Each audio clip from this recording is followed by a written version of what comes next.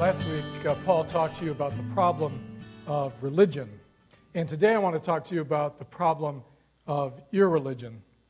And I want to use the text that Jennifer just read to us, but particularly I want to focus on two words that are used twice in this passage, and they are the words grace and truth. First in verse 14, and the Word became flesh and dwelt among us, and we have seen his glory. Glory as of the only Son from the Father, full of grace and truth. And again, verse 16, for from his fullness we have all received grace upon grace. For the law was given through Moses, grace and truth came through Jesus Christ. The teaching here is that in Jesus Christ, God gave us a full disclosure of these two things, his grace and his truth. Some have thought that the contrast in this passage is between the Old Testament and the New Testament, like the Old Testament was characterized by law, demand, God's expectations, and the New Testament is characterized by grace, God's kindness, and his mercy. But that is not the point of the passage. The Old Testament reveals both law and grace, and the New Testament reveals both law and grace. But the point of the passage is really shown when you connect verse 16 and 17, when he says, for from his fullness we have all received grace upon grace, or grace in place of grace.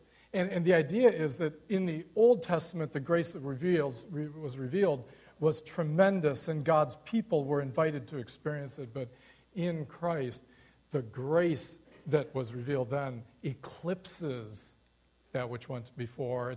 It shines with greater purity and greater clarity than anything that ever went before. In fact, what we have in Christ is a full revelation of what God wants us to know, both his grace and his truth upheld. And the gospel, I want you to see this morning, the gospel, or the Christian message, is meant to help us balance those two things that are fully revealed in Christ, grace and truth. Now, religion and irreligion are both alternate ways of not finding God. They allow a person in two different ways to go around God, to avoid their need for God. And that's what we want to think about. The religious person, as Paul said last week, can do this by being moral and religious. It's seen when a person says, I think God will accept me when I die because I've kept the Ten Commandments. That was the answer, by the way, I gave to my wife at age 18 when she first shared the gospel with me. I've kept the Ten Commandments. After all, I argued, God has told us what to do. He's given us his word in the Bible, and he says that we ought to live in this way, and I'm seeking to live in that way.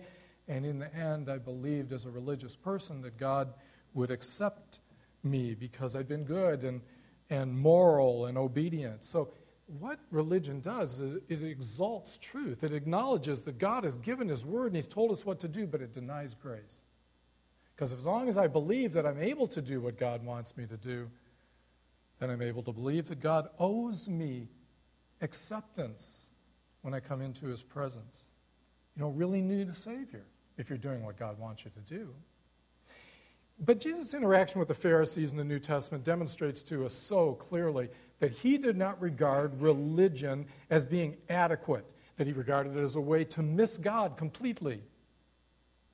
And what I want to say this morning is, if religion is a way of exalting truth but denying grace, in a very different way, irreligion reaches the same goal, but it takes a different route. What irreligion does is it exalts grace and it denies truth. And in the end, using both ways, you lose, you miss both grace and truth as a result. By denying truth and exalting grace, the irreligious person avoids needing Jesus as Savior, and he avoids needing God to rule over or guide his life. Now, the first thing we have to think about is, what is irreligion? One of my sons was in town yesterday because his wife is running in the Detroit Marathon this morning, and we went out to dinner last night, and he was asking me what I'm speaking about, and I told him about irreligion, and he said, I don't even know what that word means. And I realized, that's not a word that's used very commonly, and a person wouldn't necessarily grasp what it means, but it's exactly like the word irresponsible. It's just negating something. If we say responsible, we know what that means, but irresponsible is a person who's not responsible. Same with religion and irreligion. And in the dictionary, it defines irreligion as a person lacking religious feelings, beliefs, or behaviors. Feelings, beliefs, or behaviors. If you think about it just in terms of behavior, sometimes the word irreligion is used to describe a person who is just bound and determined to live some way other than what God has instructed. You might think of it as the girl who just seems to want to poke her fingers in God's eye constantly and say, I will do what I want in life. I will be immoral, dishonest, offensive. I will talk dirty, dress provocatively, be belligerent. I will live this way. But that's not always how irreligion shows itself, simply in being bad. You can think of irreligion as life without God. Life without reference to God or thought to God. That may mean, on one side, denying God's existence. We call that atheism.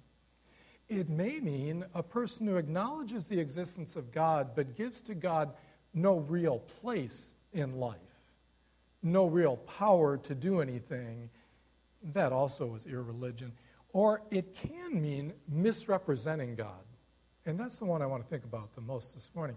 It can mean misrepresenting what God is like, giving to him qualities and values that he doesn't really have. Now, all forms of irreligion are the same in one sense, and that is that they all believe in moral relativism. And what I mean by that is they all believe that when it comes to behavior especially, all choices have equal value. There is no right or wrong. Everything is relative to the individual and to the situation in which he or she finds himself. And this idea dominates the modern world. You can't get through a day in modern day America without facing this belief because it's built into our entire culture. We face it in the news. We face it when we go to work, in the neighborhood, at school. In every different place we go, we face this idea because it's found every time someone says to us, no one has the right to tell me how to live.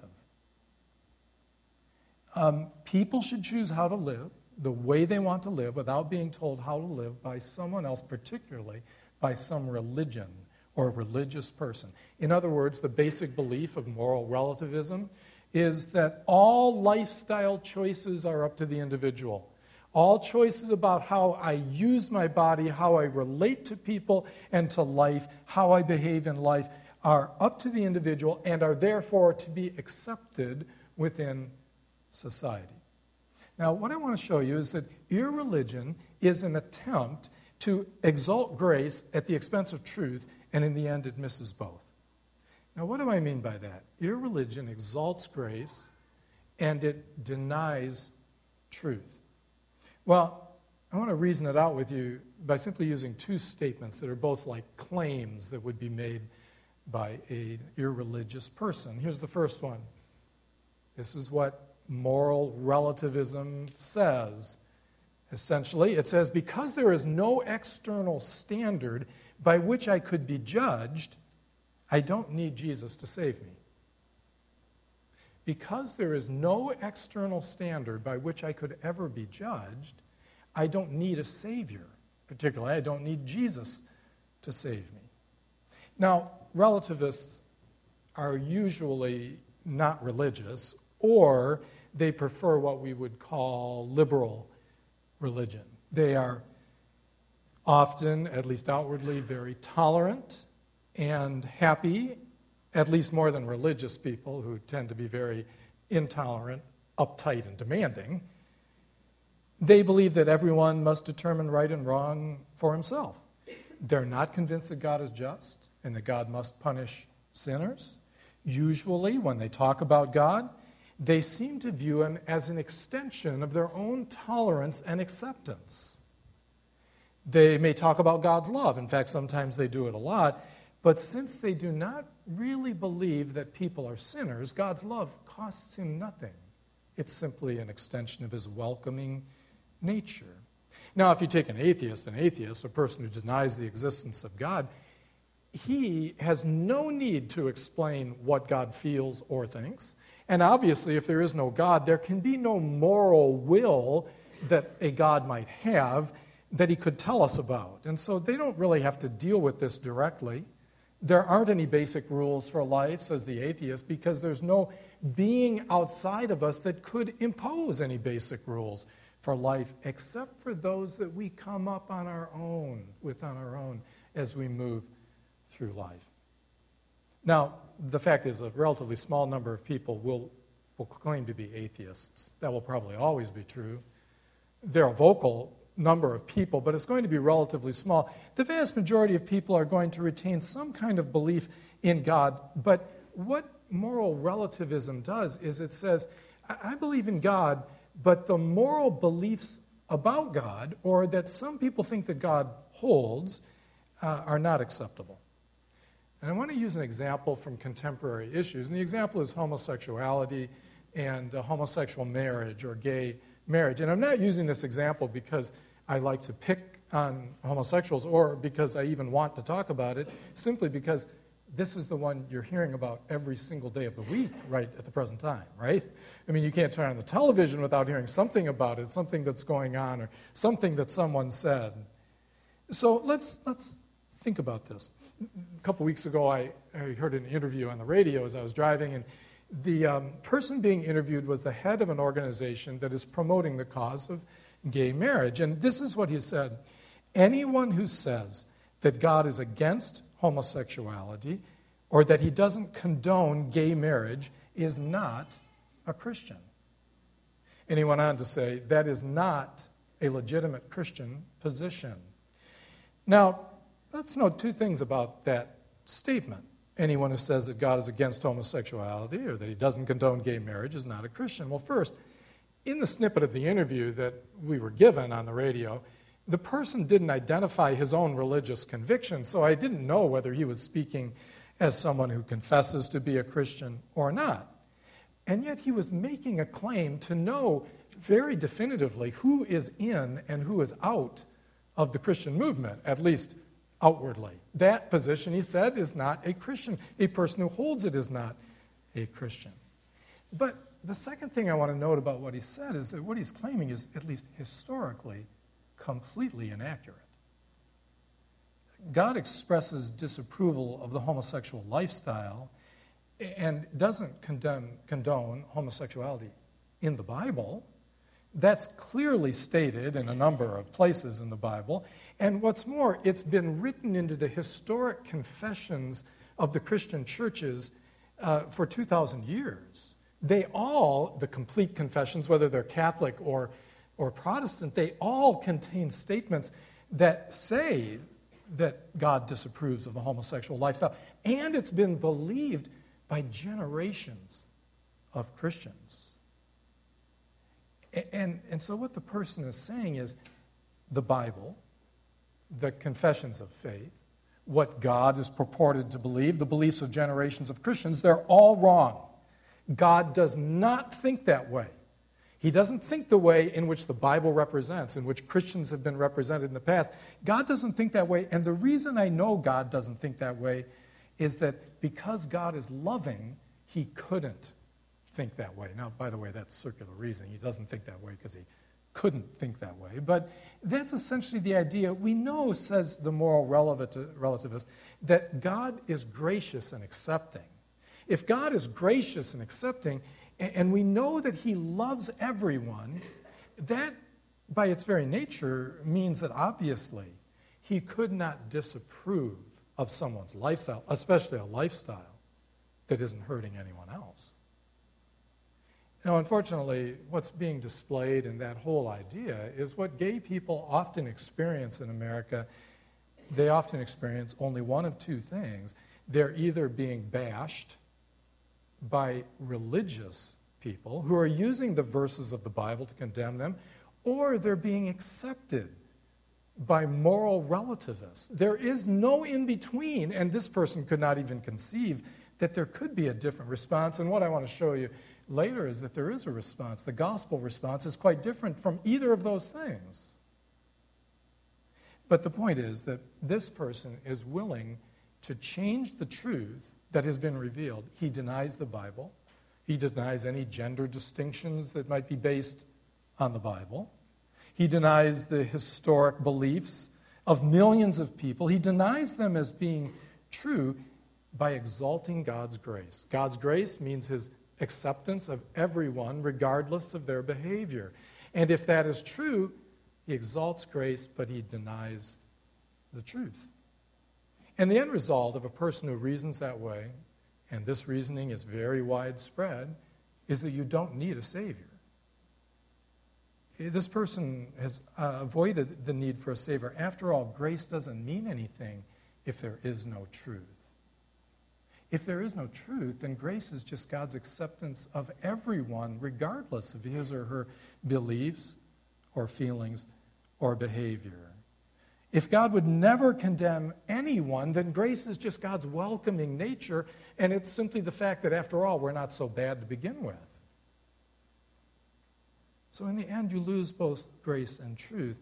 You see, if there's no external standard by which I could ever be judged, if the only standard is what I set up for myself as I move through life, then I could never need a Savior. Jesus, they think, opens his arms wide. They picture him that way. He embraces the whole world. And in fact, he does embrace it, they say, because he accepts everyone. And there's no need to repent because there is no sin for which a person would need to repent. But in the end, it leads a person to neither grace nor truth. That's the first claim. The second claim is this, similar to the first, but it says, because I determine right and wrong for myself, I am in control of my life, and therefore I don't need Jesus to rule me. Because I determine right and wrong for myself, I am in control of my life, and I don't need God to control me. Now, see, Jesus came to offer himself to us as both Savior and Lord. That's evident in the Gospels. He came saying, I want to forgive you, and saying, I want to rule over your life. I want to guide you in life. If the moral relativist is capable of thinking and living in such a way that he avoids needing Jesus to forgive him, and he doesn't really have to face that, he also, by his viewpoint, avoids needing Jesus to rule over his life because he stays in control of his own life by determining his own behavior himself. Now, here's how it works. If there is no external standard by which I could ever be judged, then I have to determine right and wrong for myself. That's the perspective in the modern world. As we go through life, we must determine our own behavior. And whatever we determine, as long as it doesn't hurt anyone else, is and must be acceptable to other people in society. And it's the not wanting to hurt anyone else that I want to focus on. There is a standard of behavior to a moral relativist. It's not that anything goes. What he claims is that people have to make their choices, and all legitimate choices do not harm another person. So any choice that I could make about relating to people, about my personal behavior, that endangers the safety or the health or the happiness of another person, that's an illegitimate choice to make. They wouldn't say it's right to murder another person. Of course, that's harm of another person. But anything that endangers another person, that's not right. Any other choice, as long as it doesn't harm another person, is a legitimate choice to make. Now, that's a standard that sounds good. The problem is it's difficult to apply for a reason I'll explain. The Bible also contains something close to this standard for behavior, although it's stated in a positive way. It's the golden rule. Jesus himself said in Matthew chapter 7, do to others as you would have others do to you. Now, that's stated positively. Do good things for others, just like you would like other people to do good things for you. The principle obviously holds if you state it negatively. and that is, don't harm others in the same way that you don't want others to harm you, both would hold true. The thing is, the Bible, while it commends that, it doesn't make that the only standard of making any decision in life. It's not the only revelation we have from Jesus. It's not the only thing he ever said. It's just one sentence. It's a very important one. But the reason it doesn't make that the only or even the most important point for making any decision is because by itself, it doesn't define what the good is. Without some knowledge of what good is, you can't really make a decision whether you're doing the good that you want another person to do to you. It's a vague definition that sometimes you'd have an easy reason to understand it, and other times it would be very difficult to understand. And the same thing's true of this standard, as long as it doesn't harm another person. There must be some way to understand what does it genuinely mean in any circumstance, to harm another person. Consider raising a child. As a child grows up, she moves towards independence. That is how life is made. She moves from childhood and dependence to a point where she becomes an independent, fully functioning and responsible human being. But the desire for independence and the demand for independence often moves faster in life than the ability to be independent. You understand what I mean? Many times children want to do things and to be things that they're not yet ready to do and to be. And if you haven't raised teenagers, maybe you haven't experienced that, but that's the way life is put together. So you can think of a 15-year-old girl, and she wants independence. She wants the freedom to live in a certain way. She wants to be with whom she wants to be. She wants to do what she wants to do, and she wants to go where she wants to go. The fact is, she will have that. That's what adulthood is about. But both responsibility goes along with the opportunity and the freedom that adulthood offers. The ability to support oneself and to deal with the problems that one faces goes along with it. So she's not ready at age 15 to accept all of the responsibilities and the demands that go along with making the choices that she wants to make. And so what happens is her parents hold her back. If they're wise, they hold her back from making all of those choices. And in a normal family, that will cause some tension. That may be a very polite, simple way of saying it, but it will cause some tension in a normal family because it's only the strength of the relationship that has been built for the previous 15 years that could ever weather the storms. If a person desperately wanting to become independent, but not quite being ready to do that. Now, if her parents act wisely, they will keep her from doing that, and most of the time, she'll submit angrily. But she may come to that point where she looks back and says, I'm so glad that I waited on some of those things. And at the time, when she's 15, does it feel good? No, it does not feel good. What she feels is stifled. She feels controlled. She feels held back. She feels suffocated by her parents. She feels harmed. But the parents, at least in their intentions and in their best moments, the parents only want what's best for their daughter. And in addition, there's one more factor, and at age 15, she does not have the resources to internally make all of the decisions that she wants to make. She needs something or someone who is bigger and older and more authoritative, who speaks from outside her experience, to give her some information that she needs because her internal standard is not yet informed by enough experience in life to know how to handle the consequences of behavior. And what the moral relativist is saying is, I decide what is right and wrong for myself.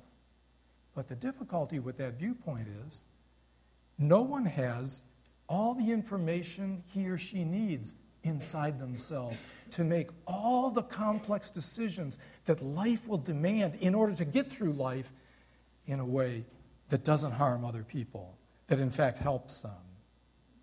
The difficulty is that we each need someone who is bigger and older and more authoritative than us.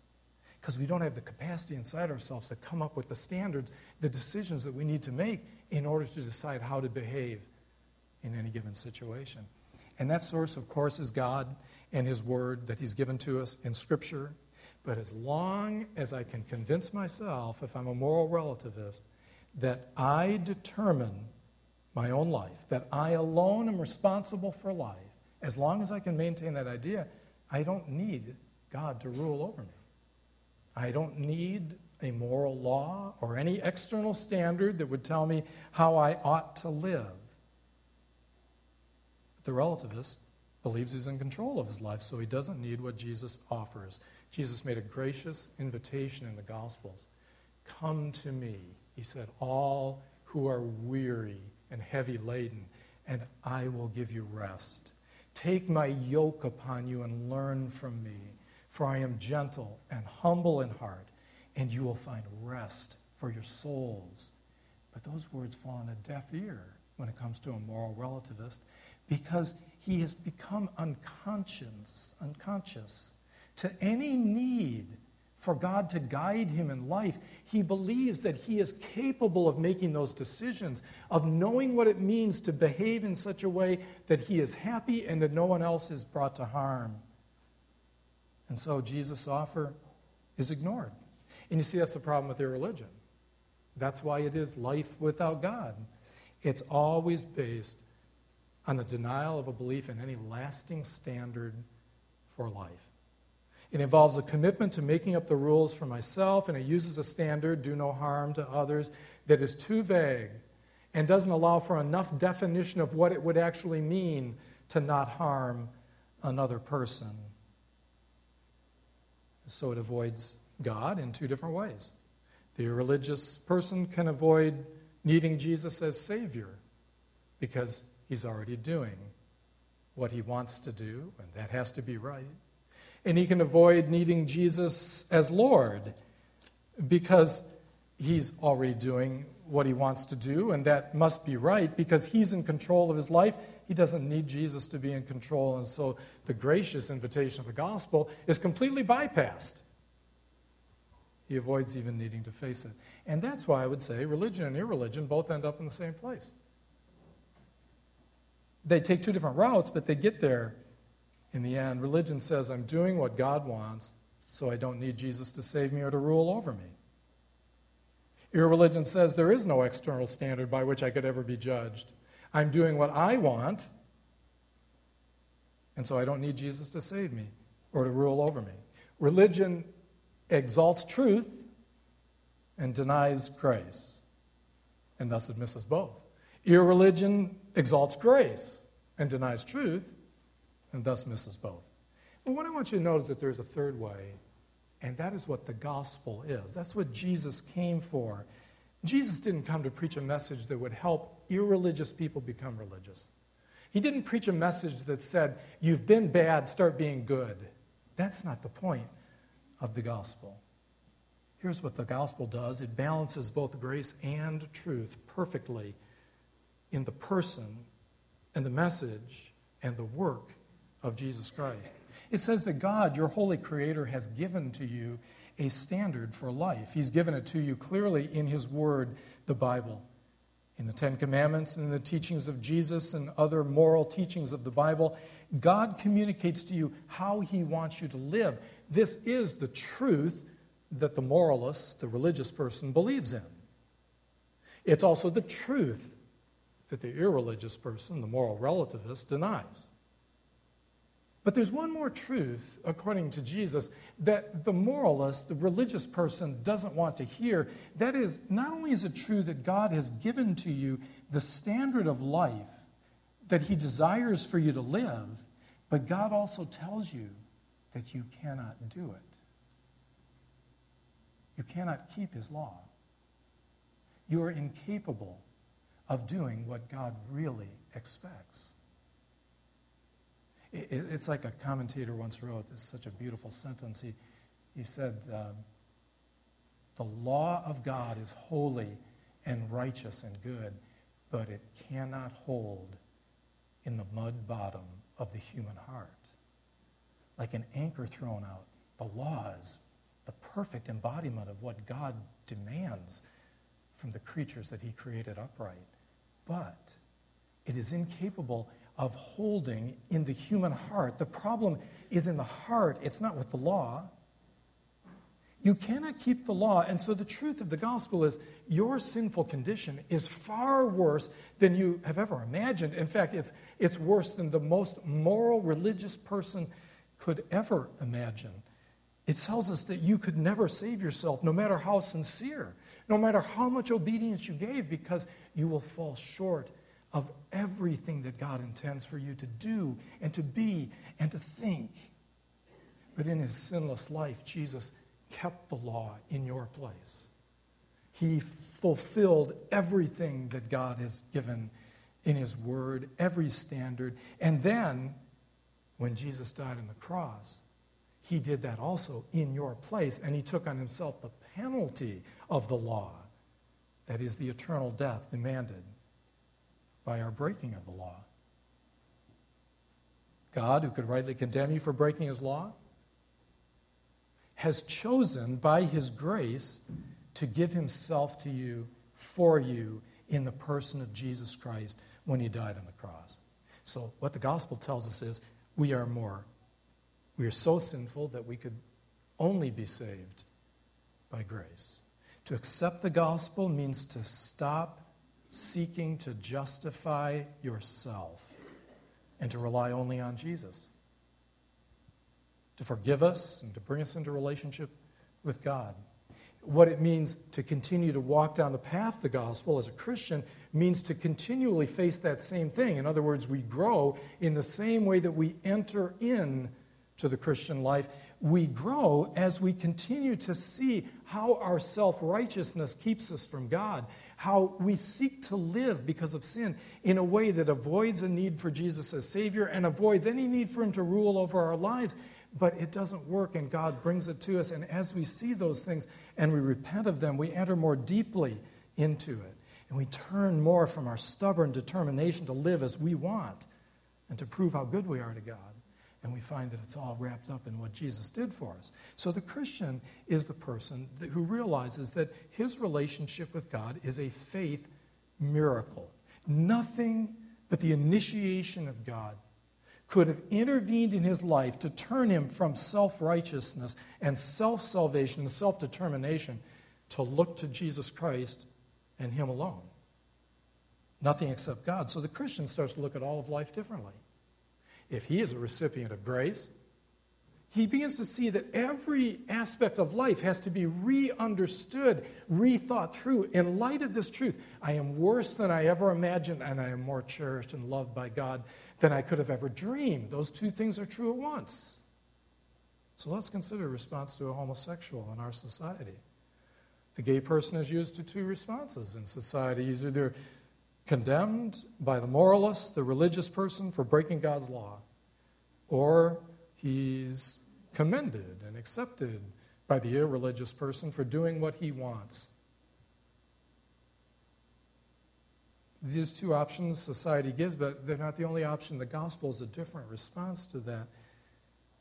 It would involve loving, but not approving. It would require accepting the homosexual as a fellow sinner, but not approving of the form that his sin takes. It would require pointing a person in another direction than simply approval or disapproval. And that is the Christian position. It's like the Christian position is a way in between and completely different from these two ways that take you away from God, religion or irreligion.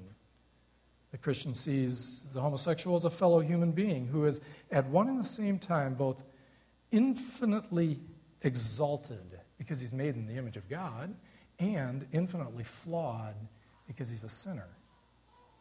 That's what a human being is. Infinitely flawed and infinitely exalted, precious and flawed at the same time. And so the Christian knows that before he trusted Christ, both his best deeds in life, his sincere obedience of God, and his worst sins in life, they were both ways of avoiding Jesus as Savior and Lord. He knows that the gospel is not a call for bad people to become good. It's not a call for irreligious people to become religious. It's a call to come to God through Jesus and find both grace and truth. And the Christian is a person who is repenting of his self-righteousness.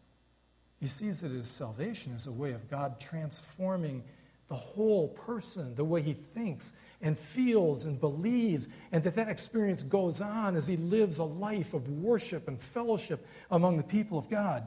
So the Christian doesn't relate to the homosexual as a moral superior. How could you be morally superior to another sinner? But he relates to the homosexual as a forgiven sinner whose self-righteousness took a different form in life, but was still self-righteousness. His determination, he realizes as a Christian, to live his life his way, whether it was by doing good things or doing bad things, his determination was a way of avoiding the need for forgiveness and the need for God's rule. But the Christian is a person who has been electrified and transformed by the gospel. Though he is worse than he ever imagined, he is also cherished and loved by God in a way greater than he could have ever dreamed. It demanded that God himself step down out of eternity into time in the person of Jesus Christ, live a sinless life, and die to pay the penalty for his sin. So the Christian invites the homosexual to experience the same experience of grace and truth. And that experience may, in fact it will, involve pain, it will involve loss, it will involve self-denial, because it does that for all Christians. But it also involves the experience of eternal acceptance and empowerment to live for God. And it becomes the experience of the verse that we read this morning. The Word became flesh and dwelt among us. And we have seen his glory as of the only Son from the Father, full of grace and truth. Let's pray. Our Father, again, we thank you that you are a God of infinite majesty, and yet you long to draw us to yourself that we might experience both your holiness and your grace. That happens only as we begin to see that all of our lives have in so many ways been a desperate attempt to avoid having to face our real need. And avoid having to face what it is you truly offer in your Son: forgiveness of sins and direction in life. Help us to see that that is the case, and give to us, in place of self-righteousness, a sense of utter dependence on your word and your Spirit. We pray this in Jesus' name. Amen.